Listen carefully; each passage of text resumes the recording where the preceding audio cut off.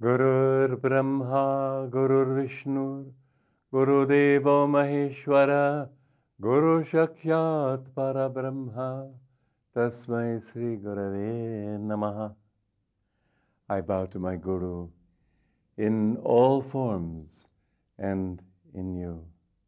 You know, Brahma, Vishnu, and Shiva are not personalized, they're not real beings as persons, except to the extent that people can make them real by worshiping God in that form. But they're really the states of the creative aspect of Om, the sustaining aspect of Om, and the dissolving aspect of Om. My first experience with that was on my first birthday after meeting my Guru. I had been wanting, not on my birthday, I'm sorry, on Swami Sri Yukteswar's birthday, which was the 10th of May, and I had been wanting very much that evening to have a long meditation just on him. But I had been working very hard that day, and I just could not keep myself awake. It was, my body took over, and I was so angry with myself.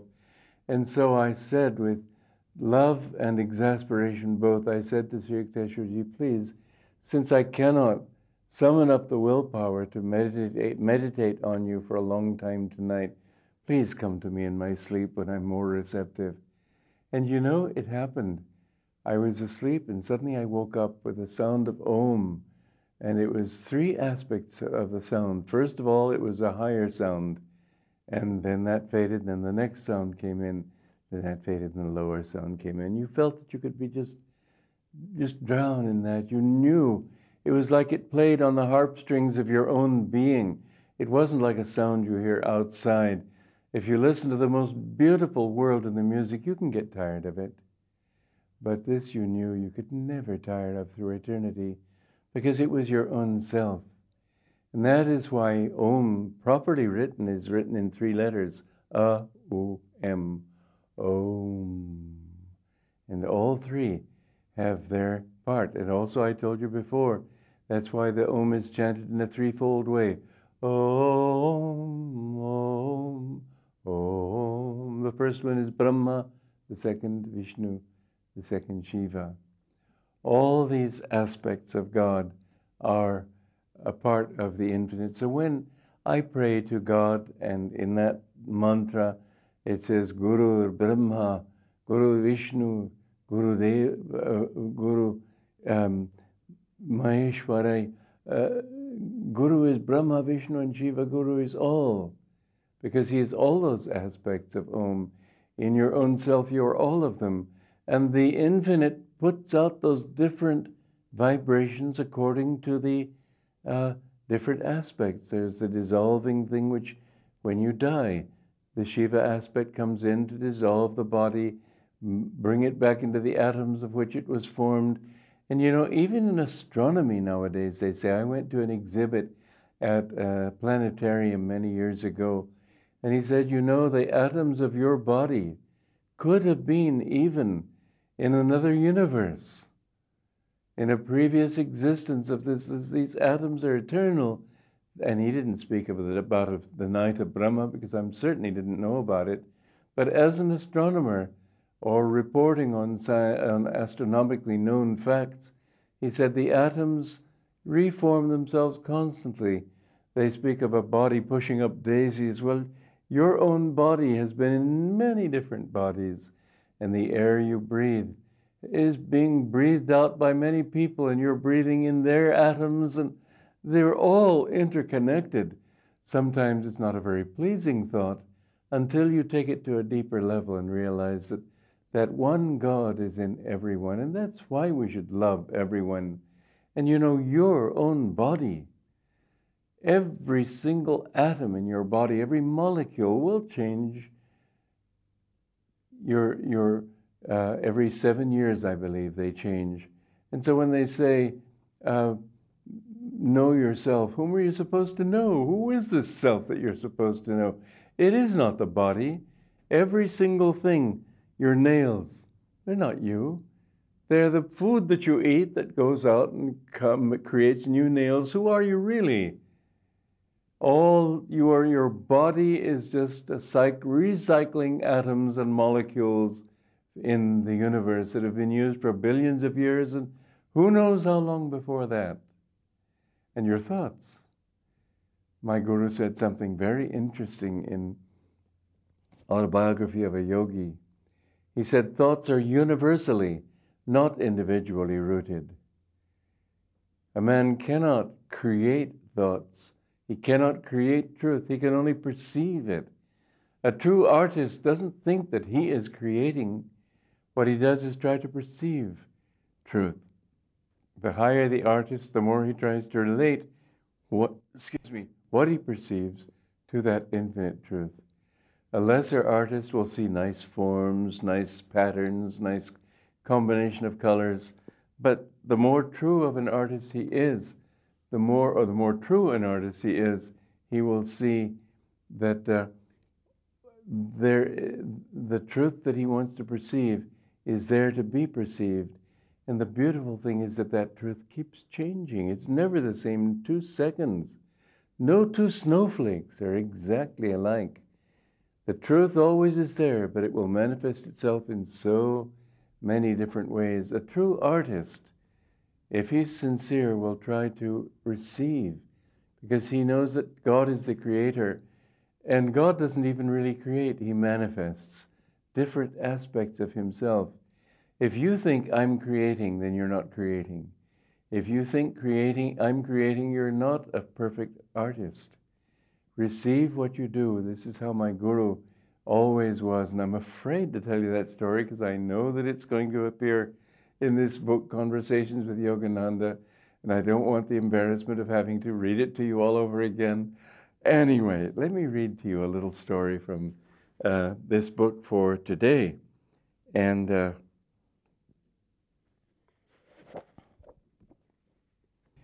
God watches the heart, the Master said. Seek to please him above all. Don't act with the prime motive of pleasing others. It's so important that their pleasure is so short-lasting. They will be pleased with you today and displeased with you tomorrow according to how you have pleased their egos. Don't think about that. Just think about pleasing God. If they like it, fine, give it to God. If they don't like it, fine, give it to God. And you will find that you will always be free. I had a funny experience on that line one time. I have told this story before. Somebody told me that he thought I must be he named a certain writer, a great writer in England, and he thought I must have been that person because he said I write so well. Well, I didn't take him seriously. After all, people are wrong about most things. And so there was no pleasure in the thought. There was, however, this little lingering ego, because the next day when I sat down to write, the first thought that came to me was, well, I mustn't disappoint my public. And, you know, I couldn't write one sentence. I shifted my words back and forth like boxcars in a railway yard, and just not one of them. I may have gone through 50 different combinations. It just wouldn't come out right. Finally, I saw what I was doing, and I sort of sat back and had a good laugh at what a fool I was. And then I said, okay, God, you show me what you want. Instantly, I knew.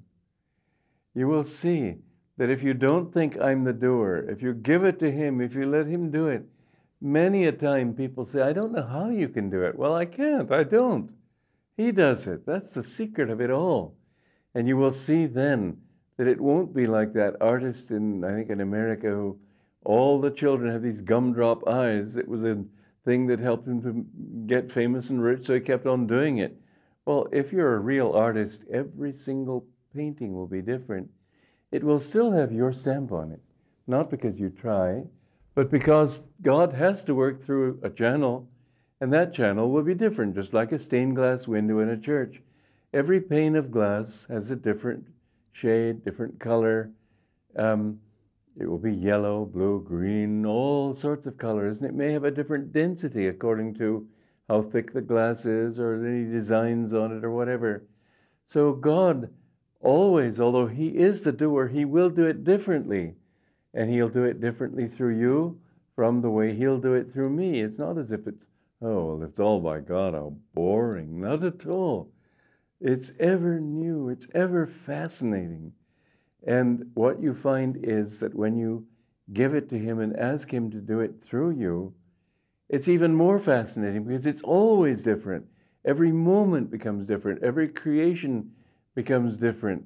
It's always fresh.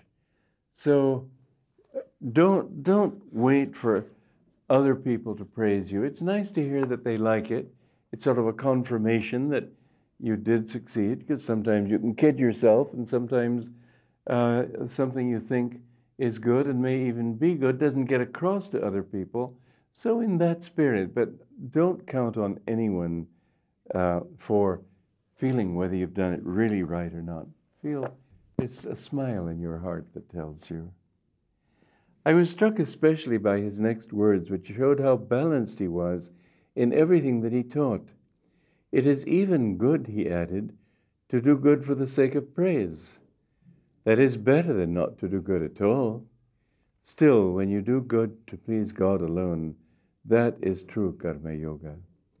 It is almost as good as meditation. Indeed, it is half meditation. Even if others misunderstand you, God will never misunderstand. Live to feel his smile in your heart. You know, one of the ironies of the spiritual path is that the more seriously and sincerely you try to please God, the more he will test you through others who will show intense displeasure with everything, misunderstand everything you do. The more you try to help people, and the more you actually do help people, the more enemies you will get. Don't think that, well, because they don't like it, because they don't like me, therefore I must be failing. Don't think that way, because it will happen to everybody. There's a beautiful story of a Christian saint, Saint Teresa of Avila. When she was an old woman, she had founded many monasteries, but she still wanted to keep on serving God in the form of Christ, whom she looked upon as her guru. And she was going, it was winter time, and the floods were high, the rains were heavy, and her horse, in fording a stream, lost its footing and fell into the water, and she was swept away in the stream. And being an old woman, her disciples thought, well, she's lost. And suddenly she found herself on the other bank, completely dry, and she saw Jesus standing in front of her. And he smiled at her. He said, don't feel too badly, Teresa. This is how I treat all my friends. Well, it is. He gives tests to all those who love him. Don't think that if he tests you, therefore he must not love you. It's a sign that you love him when he does take the trouble to help you clear up all your karma quickly. But she was a delightful woman, must have been, because she had a very good sense of humor. When he said, this is how I treat all my friends, she said, oh, my Lord, that is why you have so few. My guru used to love to tell that story, because in fact it's true. The more you love him, the more you will be tested. She had a brother, a monk, in one of the monasteries she founded, St. John of the Cross, and he was persecuted to the end of his life by his own brother monks. One of the greatest sadnesses of my life has been to be persecuted by my own Guru Bhais. But I can't help it. I've got to do the way my Guru wanted me to do, because he told me that's what he wanted me to do. And yet it's a hurt, no question about it. Yet I offer that hurt up to God. It doesn't mean that it makes me unhappy. You know, when this first happened, and there's first this great enmity on their part against mine, never mind against them, but I was going through a period of great inner suffering. And God put me in the position twice of having to lecture to people. And what surprised me was that many people after those lectures came and told me what joy they had felt in me. I thought, oh, joy. That's the one thing I don't see how anybody could feel. I was really miserable. And yet, as I withdrew myself a little further, I realized that joy had never left me. Anandamayi Ma sent me a message at that time and said, take this as a blessing of your guru. Take it as his grace. I thought, grace, that's not a word that I could use. But later I realized, yes, it was His grace, because it enabled me to do what I knew He wanted me to do, but I felt that I had to do it through His organization. It enabled me to do that, and He had told me, you have a great work to do. And it is a great work, as much as human beings can do it. You know, no work is great. Nothing man can do is all that important. If you think back 50 years ago, many famous people then, I mention their names to people now, they don't know who they were. You know, even Hitler, as infamous as he was, many students in high school in America didn't even know who he was. That seems almost incredible. But famous people, I will be forgotten, you will be forgotten. I hope my Guru is not forgotten, because his influence is for the ages. But remember that who you are is that infinite one who is in all forms.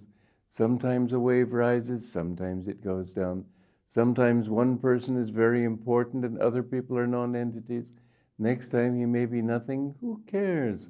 Don't take praise or fame or anything as mattering anything at all. God is all that matters. And in God, just as all the waves are manifestations of the same ocean, so we are all brothers and sisters. I wrote this song, Brothers, based on a lot of experience in my life, because I've wandered all my life. It's just been my karma. At the age of 6 months, I was taken by my parents from Romania to America for the first time, and I don't think I've stopped since. Now, in my old age, I'm pretty well settled here in Delhi, but really it's been a life of travel, and I've seen everywhere. All people are my brothers. I am your brother, you are my brother and sister. That is why this song, Joy to You.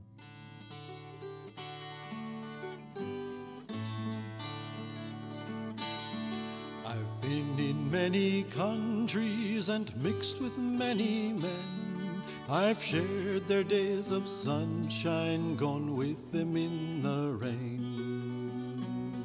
The fires at evening said we were brothers. The fires at evening said we were brothers. A soldier I saw weeping beside a dying friend. My officers had preached I must hate him till the end. But seeing his grief I knew we were brothers. But seeing his grief I knew we were brothers. A man sat on a doorstep to see the children play. The gentle way he smiled there would charm your fears away. A stranger he, but love made us brothers.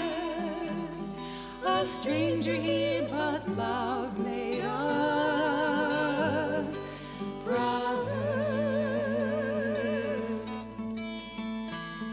One day I climbed a mountain with friends of other lands. The words we used were different, but joy one understands. Our gladness in God's world made us brothers. Our gladness in God's world made us brothers. The words and customs vary like waves upon the sea. One life beneath the surface binds everyone to me. Who knows himself knows all men as brothers. Who knows himself knows all men as brothers. Then brothers, why endeavor to set ourselves apart? The fences we've been building squeeze tight upon our hearts. Come sing the truth that all men are brothers. Come sing the truth that all men are